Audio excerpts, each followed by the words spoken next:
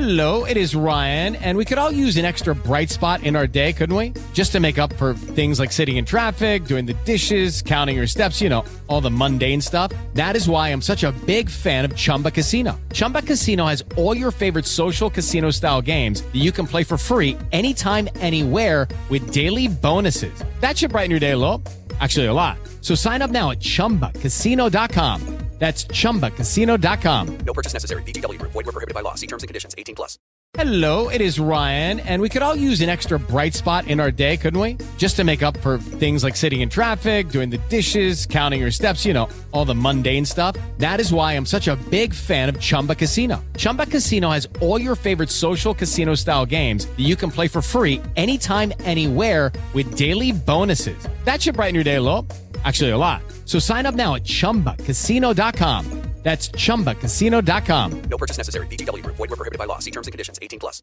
Hey guys, it is Ryan. I'm not sure if you know this about me, but I'm a bit of a fun fanatic when I can. I like to work, but I like fun too. It's a thing. And now the truth is out there. I can tell you about my favorite place to have fun. Chumba Casino. They have hundreds of social casino style games to choose from with new games released each week. You can play for free anytime, anywhere. And each day brings a new chance to collect daily bonuses. So join me in the fun. Sign up now at ChumbaCasino.com. No purchase necessary. VGW Group. Void where prohibited by law. See terms and conditions. 18+.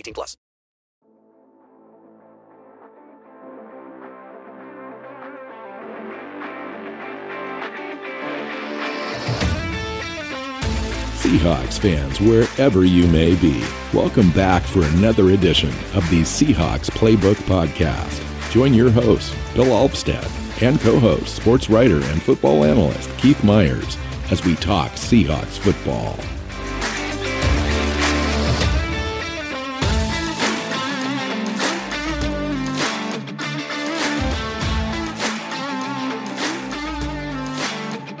Hey, Seahawk fans. Welcome back to another edition of the Seahawks Playbook Podcast. I'm your host, Bill Alvstad, sitting down with Keith Myers, and we're in the bye week. Hey, Keith. Yeah, bye week. Coming off a win, an important win against a really bad team. It's an important win because had they lost to the really bad team, it would have been a signal that it's time to start trading vet players. And they won, so we ended up not doing that, which is one of the things that we're going to talk about today.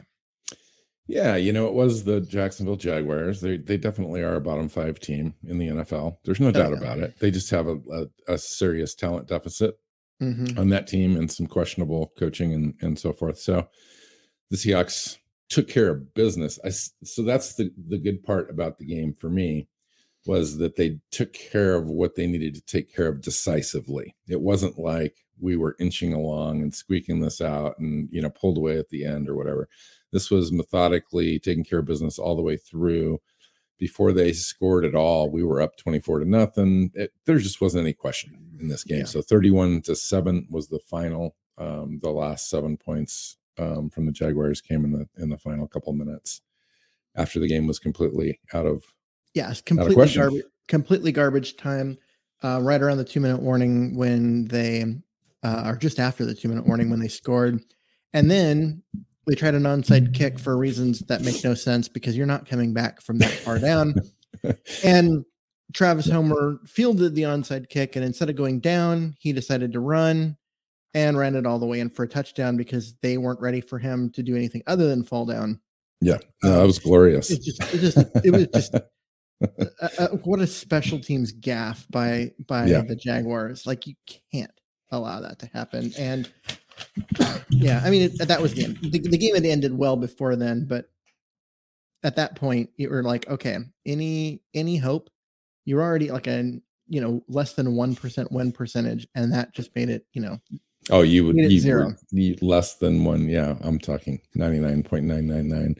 Yeah. However many decibels that you can add, you just keep adding them. That was it. Okay. So before we kind of get into the show a little bit and some other topics, let's talk about the trade deadline, because that happened today. It came and went. Seattle stood pat. There was some speculation, some talk that Seattle might move a couple of players. The Seattle media mentioned 2 specifically in Rashad Penny and LJ Collier.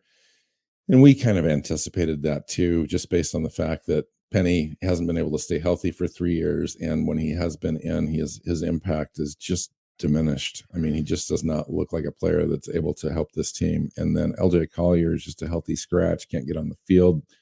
His position group at 5 Tech is really crowded, as you've mentioned in prior shows, and they just weren't able to get any deals that looked attractive to them to move those players. And I would imagine even the deals that were on the table were just chicken scratch at this point for those guys. I would imagine they probably didn't get any offers for Penny. And if they got an offer for Collier, it was probably like a 2023 or 2024 conditional 7th round pick type of a thing, where they just, we're going to keep him for injury insurance purposes for the rest of the year, and then we'll move on. Well, Collier looked better last year. He was just awful as a rookie. He actually was a big contributor a year ago, and so we had more expectations for him than we've seen. Yeah, but they've gone out and brought in other players at his position, and Rasheem Green has gotten healthy. On top of that, and he just keeps getting pushed further down the depth chart to the point where the only chance you had to get actual snaps was at 3 Tech, moving inside to defensive tackle, and he simply isn't effective there. So that means you've got a guy who doesn't have the speed to rush the passer well from the defensive end spot, can't really play on the inside. There's not a ton of value in a run stuffing defensive end, which is what he is. And he is just down on the depth chart, so he's not getting any playing time. At this point, he's insurance in case they have a couple of injuries at the position. But other than that, I don't expect to see him much this year. The other NFC West teams did make some moves, which was interesting. And each one of them were decent in their own way. The Rams, I think, had the biggest, splashiest move with the 2022 second and third round picks going to the Broncos for Von Miller. I mean, we've seen, Von Miller's had the most sacks in the NFL, I think, since 2011. Yep. And he's a great player. But when you've got him for half a year and he's got 4.5 sacks total so far in 8 games, you're looking at four or 5 sacks the rest of the way for a second and a third round pick. And that's it. He's a rental. Well, and he is a rental, but he might be a guy that you get more out of than the 4 or 5 sacks, because you're now going to play him in the same pass rush as Aaron Donald and Floyd coming off the other side. And so there's a lot of pass rush there. What do you think about that in the NFC West? I think that was a great move, considering where the Rams are sitting. Well, it's a great move in that you get a guy that's actually athletic enough to chase down Murray, the Arizona quarterback, and Russell Wilson, and it gives them a chance to be better defensively. Defensively, they haven't been that good this year. The offense has been better, but the defense has not been the same quality as it has been in the past, and this just makes up for a lot of that. It was a big price, though. A second and a third round pick. They already don't have a first round pick because of the Stafford trade. Their draft is gone. They also don't have a 6th or a 7th or a 4th. They have a 5th. Their draft is gone. I mean, they leveraged the entire future for this year. They've literally put everything on the line. They have they currently sit with 1 draft pick for this coming draft. So what do you think of that strategy? Like literally putting all the chips are in. They're all on the table, that you pushed them all in, and that's it. I hate it because what happens is you're so susceptible to one injury just derailing this whole process. And then you've mortgaged your future. But your future was fairly mortgaged anyway. And contract wise, their salary cap is kind of screwy, and they've got Stafford now playing really well. He's going to end up getting some epic contract now. That he probably wasn't going to have before. It was going to be league average, or slightly better, maybe making $30 million a year type of a thing. And now he's probably earned himself an additional $10 million a year. Yeah, I mean, it's crazy. I don't think they're going to be able to afford him. They're a mess. They will, because they traded their entire future for him. Right. But who will they lose? And this was the problem going into this year, is that they already had to jettison some defensive talent in order to afford to bring Stafford over. Now they're not going to have first round picks for the next 3 years in order to account for that. They don't have any draft picks. They have 1 5th-round pick in this next draft. And so they're going to have to find a way to reset and recharge, reload, whatever word you want to use, especially on the defensive side of the ball. They don't have the salary cap money to do it in free agency, and they don't have the draft picks. It's going to be. So if Matthew Stafford and Von Miller are the difference for this team and they win a Super Bowl, is it worth it? Yes. Well, I think that answers the question. And that's the thing, is if those two moves get them a Super Bowl, absolutely it's worth it. Most teams would take, 10 years of 9 years of losing if you win a Super Bowl in the 10th year. And so, okay, fine, sure. It's better than, 10 years of barely making the playoffs, which has kind of been the Rams thing for a while now. But what happens if Aaron Donald gets hurt? Or what happens if Stafford or Von Miller, who's actually been fairly fragile the last couple of years, right? So you've traded away all this stuff, or Cooper Kupp, to become an elite Super Bowl contender, but you're also one injury away from all of that effort being for nothing. And that's the way it is in the NFL, Keith. It's a huge risk. It's a huge risk, but now you're talking about half a year. So now you've squeezed the entire year down into the remaining eight or 9 games, plus playoffs. And I think that is a decent risk for a team that's right on the cusp. And so coming out of the strongest, division in the NFC West, emerging as the best team possibly, you're competing now with the Cardinals for that, but I would argue the best team overall and best coach to get to the Super Bowl in a year where the NFC in general is really competitive. And so it'll be interesting. It's an interesting role. And given the other factors that you talked about with the draft picks that were already gone anyway, the salary caps, the timing, it just seems like this would have been it. I mean, you either go all in or you just kind of stay put, and you may not get there. And I'm not sure if Von Miller's the guy that puts them over the top. We'll see what kind of impact he has down the stretch. But if you say Aaron Donald on the inside is going to help him on the outside, I kind of believe that with Leonard Floyd on the other side, that all of a sudden becomes fairly formidable for teams, and their defense is already pretty decent. So it could be the difference. Von Miller is a truly elite player. Has been.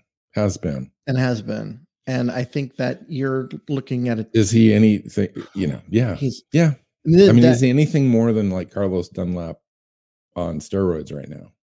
A little bit. Yeah. I mean, he's an elite he's more of a pass rusher. Yeah. And now a word from our sponsor, DraftKings. NFL fans, hungry for a big win this week? DraftKings Sportsbook, an official sports betting partner of the NFL, has you covered. New customers can bet just $5 on any NFL team to win their game. And if they do, you win $200 in free bets. Winner, winner, chicken dinner. It's that simple. If Sportsbook isn't available in your state, DraftKings won't leave you empty-handed. Everyone can play for huge cash prizes all season long with DraftKings Daily Fantasy Sports Contests. DraftKings is giving all new customers a free shot at millions of dollars in total prizes with their first deposit. Download the DraftKings Sportsbook app now. Use promo code TPPN. Bet just $5 on any NFL game to win their game and win $200 in free bets. If they win, you win with promo code TPPN. This week at DraftKings Sportsbook, an official sports betting partner of the NFL. Must be 21 and older. New Jersey, Indiana, and Pennsylvania only. New customers only. Minimum $5 deposit and $1 wager required. One per customer. Restrictions apply. See DraftKings.com/sportsbook for details. Gambling problem? Call 1-800-GAMBLER. He's a guy that in the past has had, I think he one year had 16 and a half sacks and another year he had 15. I mean, he's that kind of guy. He's only got 4.5 this year, but part of that is the talent around him in Denver. They're just not as good there. And so teams are double and triple teaming Miller in order to keep him. Yeah, I'm sure he's very happy. He's very happy. He doesn't have to go through a cold winter. So how about the Cardinals in Arizona? Adding Zach Ertz. This came before the trade deadline. This came about a week and a half ago, but I'm going to go ahead and count that deal anyway as a team that made an improvement on a midseason trade to add to their roster and give Murray another weapon.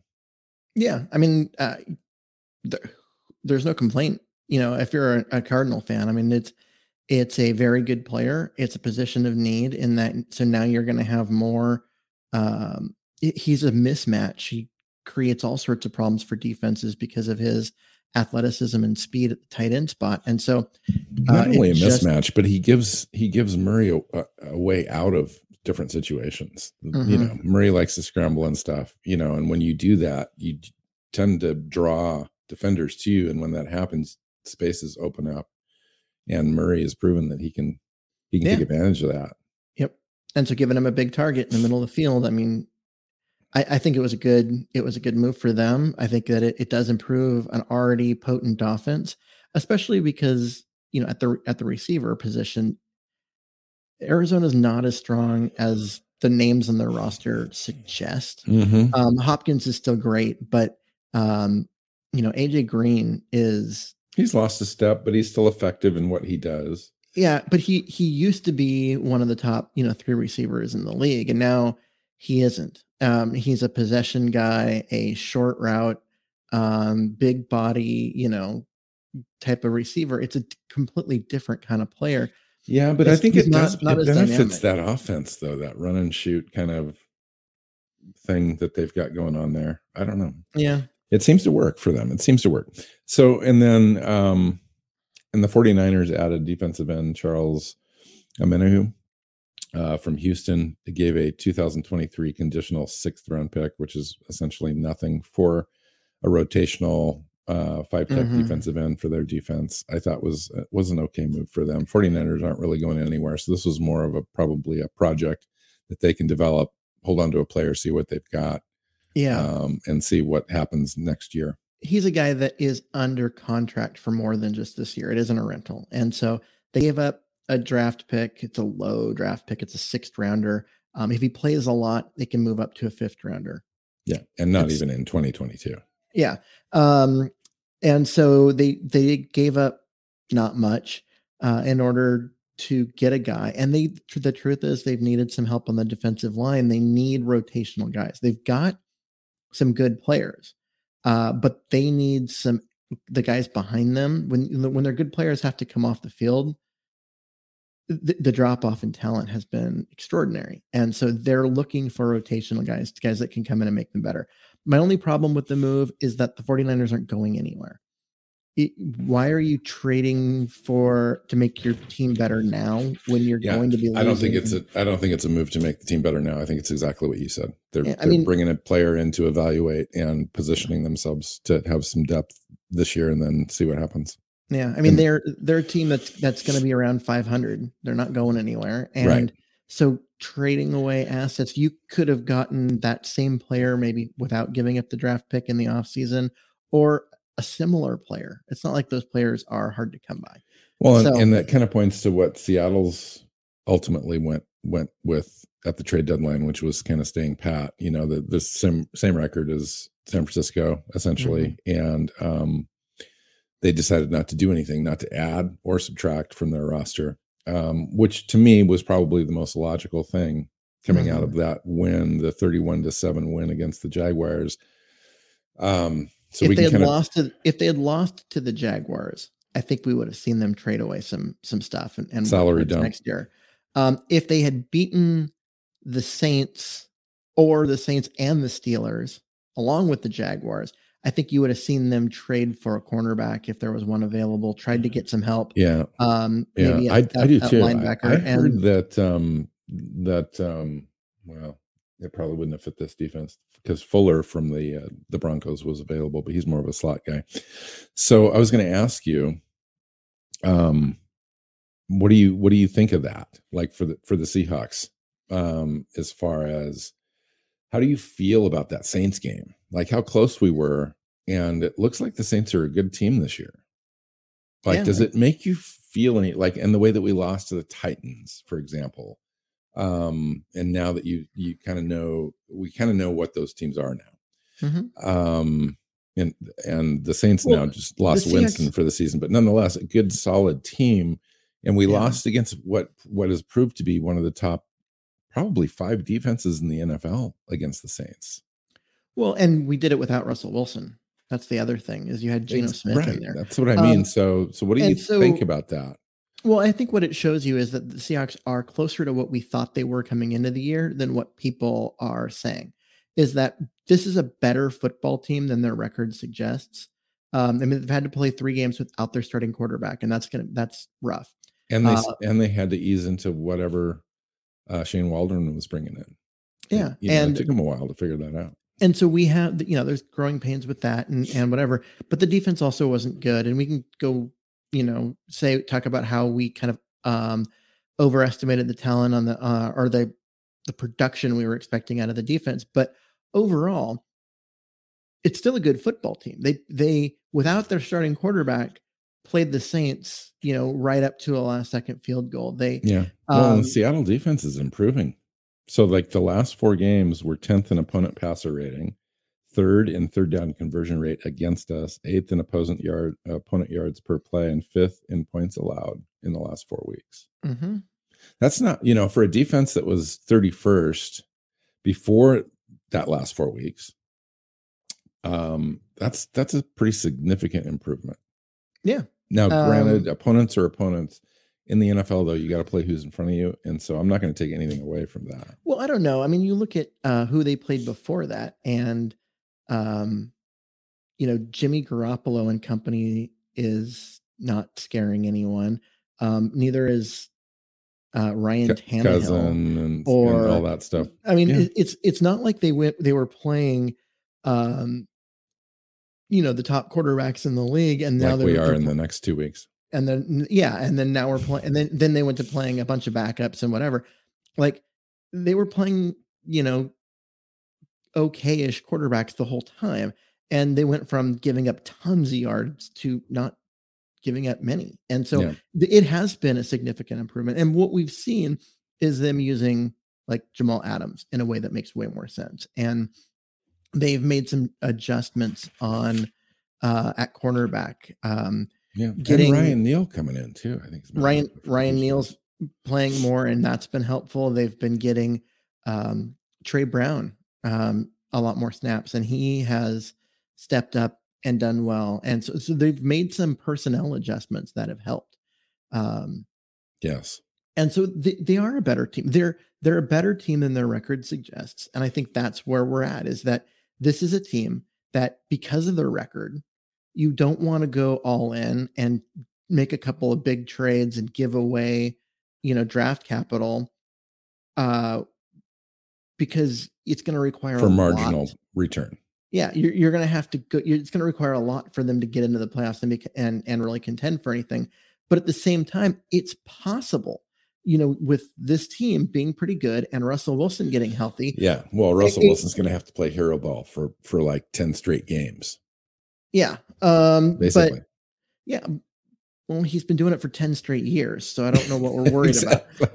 Exactly. Well, the cool thing is that the defense held the Jaguars to 0 points for 58 minutes. I mean, that's significant. Mm-hmm. And they looked really good doing it. Now, granted, it's the Jaguars, but I'm going to not talk about the Jaguars that way, because you know what?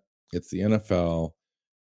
What I was looking for specifically, though, was individual performances, the defense as a whole, and so forth. There were just a lot of things to like in this team, that the way that the game flowed, how they stopped opponents on or the Jaguars on third down and fourth down and didn't let them really have any chance, just choked them out, which was what you'd want to see in this game. Like, it could have been one of those games where they play down and they didn't. And so that to me is like the big takeaway. Well, and that's what I was going to ask you in this show is, did we learn anything about the Seahawks in this game? I think we learned a lot about the character of the team, because if you really take a look at it, Keith, we came into this game like with no hope. I mean, you've got a whole bunch of the fan base that's selling off all the tickets. Tickets to this game were the cheapest they could be. There was a whole bunch of empty seats. You're seeing a lot of kind of people just kind of giving up, walking away. But the team itself is not there. So that to me was a big takeaway. The way that they came out and played, took care of business was a big takeaway. The way that Geno Smith came in and had command of the offense and really just what we talked about a couple of weeks ago, where I said, hey, this is Geno Smith's opportunity to play out of Russell Wilson's shadow and focus on what the defense or what the offense is designed to do, which is tempo, quick hits, hitting on the first or second reads, and that sort of thing. And that's what we saw in this game. As far as other takeaways from this game specifically, it's hard because, it is the Jaguars and you were expected to do this. And because you did it doesn't mean you deserve extra praise. It's just one of those things. I don't know if we've learned anything about the team other than, you want to mention the character part, but as far as like the play on the field part, because you still have individual matchups in the NFL, and there's still good players on that Jaguars team. They did what they were expected to do and nothing more. And I mean, the defense was great, but Jacksonville, I think on a I'm pointing to the offense. Especially the offensive line is bad. Yeah, no, their offensive line was bad. Our defensive line was better, which is good. Okay, so we have something to look at there. But our does that mean that really it translates well to the next game? Does anything we saw translate to the end of the next game? Because they were better than the worst offensive line. I think what I talked about translates. I think what I talked about translates. Just the mindset of winning, of still being in it, of being competitive, of playing assignment football better. Translates. It can translate. Now, when you're talking about a completely wholesale 1 to 2 levels difference in talent between the Jacksonville Jaguars and the Green Bay Packers at Lambeau Field, I don't know what translates, to be completely honest with you. I think that's yet to be determined. I think, and you know that, I think it's yet to be determined on this game. I think this game is very telling about where they're at, where they've come from, how they played the Saints. I think how they played the Tennessee Titans earlier and the Rams all kind of comes to the front right here. You get Russell Wilson back. Maybe he's got 5 days of practice before this game, maybe. And we'll see. Because I think this is like the game of the year, because it's on the road against a tough opponent. You're still needing to win every game. Like every game is like a playoff game almost, which is Pete's thing. And he kind of gets teams ready for these sorts of things. So it wouldn't surprise me if they won this game. It wouldn't surprise me if they got killed in this game. I'm just really curious as to see which team shows up. Is it a team that's going to give the Packers everything they got and fight to the death at the final whistle, or is it a team that's going to get run over and the game's over before the third quarter ends? So that'll be telling. My bigger point about this last game is I don't think we learned anything. Like I literally don't think we learned anything about Seattle. That they beat up on a really bad Jacksonville team. But I think we will learn. I think we will learn everything about Seattle over the next 2 weeks when they're playing probably the best 2 teams on their schedule. Maybe the Rams are in that too. But with the Packers and Arizona, those are like the best 2 teams on their schedule. They're the best 2 teams on the schedule, and I don't even feel like we're ready, which is hard because Russell Wilson's not been with the team for a while. And the team is just starting to turn the corner. So when you have a team that's just starting to turn the corner, if somebody smashes you in the mouth, it might set you back. Exactly. Or you've risen up so much that you can overcome some of that early season stuff and you kind of rise over the top, I just don't know which we're going to see. I really that's don't. what I'm saying is I think we're going to learn everything about this year's team over the next 2 weeks, because if the Seahawks, we have to, because what if they lose both? Then we'd be sitting at what, 3-7? Yeah, you're sitting at a point where you have to win out in order to make a playoff spot, and there's that. But if they take one of these two and they play the other team tough, that means they are right in the same conversation as those two teams, which are the teams that people say are the class of the NFC. And if you there's a whole list of there's like 5 or 6 teams grouped right now with Seattle at 3-5, 4-4, and some of those guys we play still coming up. Others we've already played, like the 49ers once, but like the Vikings and so forth. So we're going to need a little bit of help along the way, but there's that grouping there to get that 7th spot in the playoffs. We're right there. We're only a game out, literally. At 3-5, we're literally 1 game out of that 7th spot.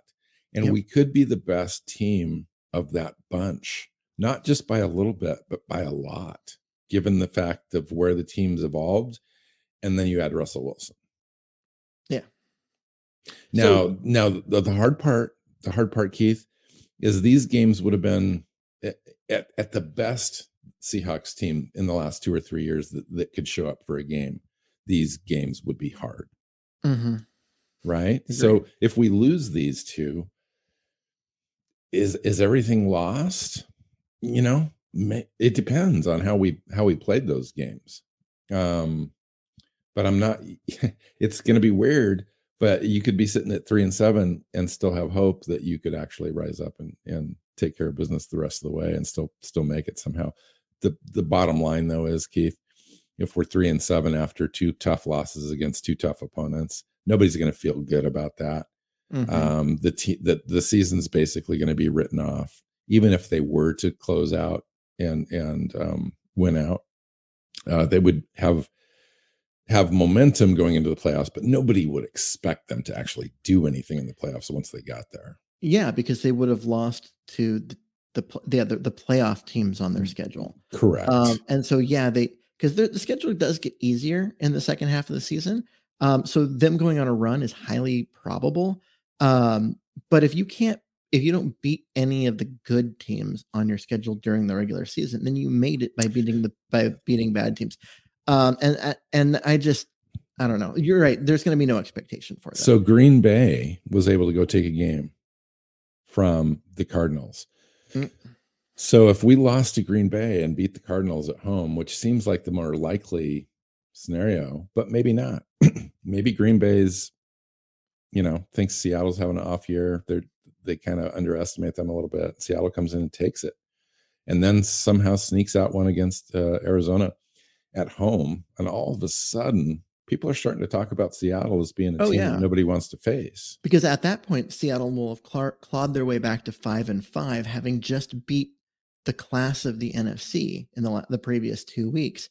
Now they're in the driver's seat because they're looking at, they're looking at an easy schedule, making a run, getting to 10-11 wins pretty easily, and being a team that no one wants to face in the playoffs.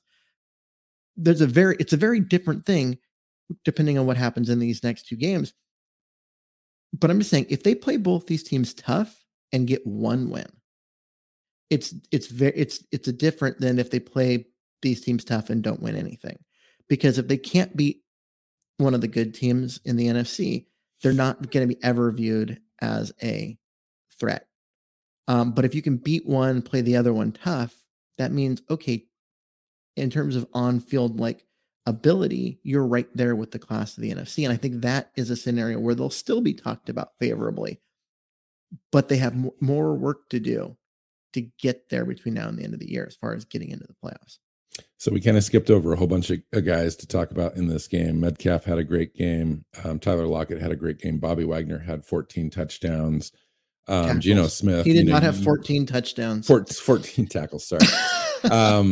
you can't go without saying something about the way that Geno Smith played 2024, 195 yards, a couple of touchdowns, 128 quarterback rating. He also had a rushing touchdown. And a rushing touchdown. And just overall, just a great performance from a backup quarterback is what you wanted to see in this game. And he delivered. It doesn't make up for the 3 tough losses and turnovers and so forth in the last 3 games. But, at least, I don't want to say we went 1-4 with Geno Smith without Russell Wilson, but that's what it was. But at least he had this added to his resume. It might have been the last time he takes a snap as a Seattle quarterback, but it may give him an opportunity to find a job somewhere else. Yeah, I mean, this was an opportunity for him to show that he can run an offense, that he can complete a high, level of passes, be really efficient, convert on third downs. I mean, he did what the team asked him to do. He also, didn't have a great yards per attempt because it was a lot of checkdowns and a lot of short completions and that kind of stuff. And it was also against a really bad team, but I mean, it is what it is. Like he played against the team in front of him. He played well. And it's too bad that he wasn't able to play that well the previous 2 weeks because they could have used it. Yes, absolutely. All right. Alex Collins only had 10 touches for 44 yards. It's 4.4 yards per carry, which it seems like he should have had more because he did affect the game in a positive way. Well, they gave 7 carries to Rashad Penny for 7 yards. He averaged 1 yard per carry. You asked me what we learned out of this game. That's what we learned. Rashad Penny, after the ACL injury, is not the same guy. Yeah, he's going to have a hard time getting back into the NFL after this year. Yeah, which is tough. That's tough. All right, let's get out of here. Thanks for joining us, everybody. Follow Keith on Twitter at Myers NFL. I'm at NW Seahawk. The show is at Hawks Playbook. SeahawksPlaybook.com is your place to go for all of our shows and all the other content on there. And you can find us on YouTube and subscribe to that channel. That would be outstanding. And your favorite podcast apps, including Spotify, Google Podcasts, Apple Music, all that stuff. So until next time, go. Seahawks Playbook Podcast listeners, thanks for joining us for another edition of the show. You can find us on Twitter. Phil is at NW Seahawks, Keith is at Myers NFL, and the show is at Hawks Playbook. You can listen and subscribe to the show at Seahawks Playbook Podcast.